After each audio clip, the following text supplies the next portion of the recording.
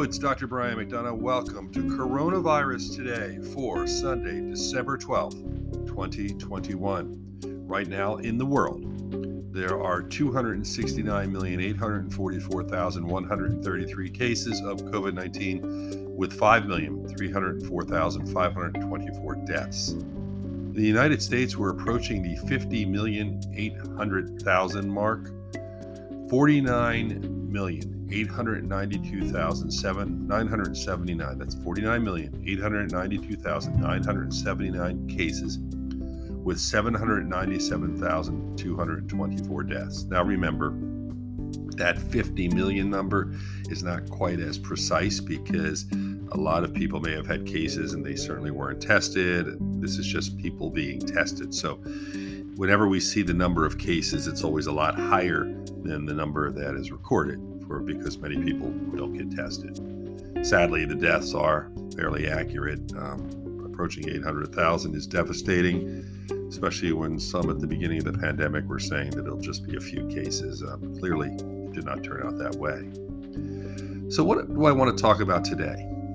I want to talk about the booster shots and the reaction that you get or don't get. In other words, I am a big believer, obviously, in getting the booster, especially with Omicron, the variants, and the fact that we know that the booster literally boosts you up again after those first two doses of Moderna or Pfizer, or the second dose after Johnson & Johnson.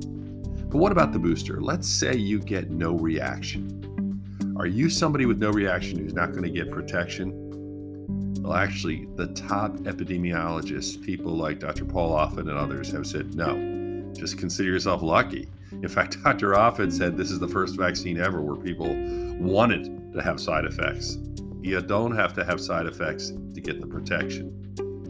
If you do get side effects with the booster, right now we are finding that of those who have side effects, 61% get fatigue, 54% actually get headache, 39% get muscle ache.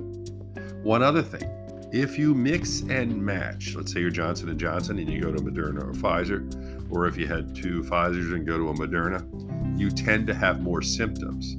Does that mean you get more protection? Once again, we do not believe so. We don't believe that the symptoms mean you are protected more. Bottom line here is get your vaccine, protect yourself. And if you're someone who is vaccine hesitant, and I want to be very patient with those of you who are vaccine hesitant, the science now supports very limited side effects and incredible protection. The surge we're seeing in the country right now of cases are really occurring in the unvaccinated. No matter what people tell you, the unvaccinated are getting sicker than those who are vaccinated. Vaccinated can get the virus.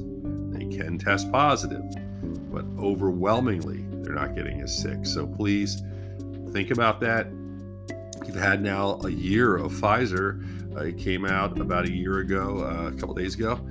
My first dose was December 21st, so I'm approaching the 1 year of my vaccine. So I remember how excited I was to get it because I felt I would have a degree of protection taking care of patients. And at my age, I was very concerned. I did not want to be in a position, obviously, where this virus killed me.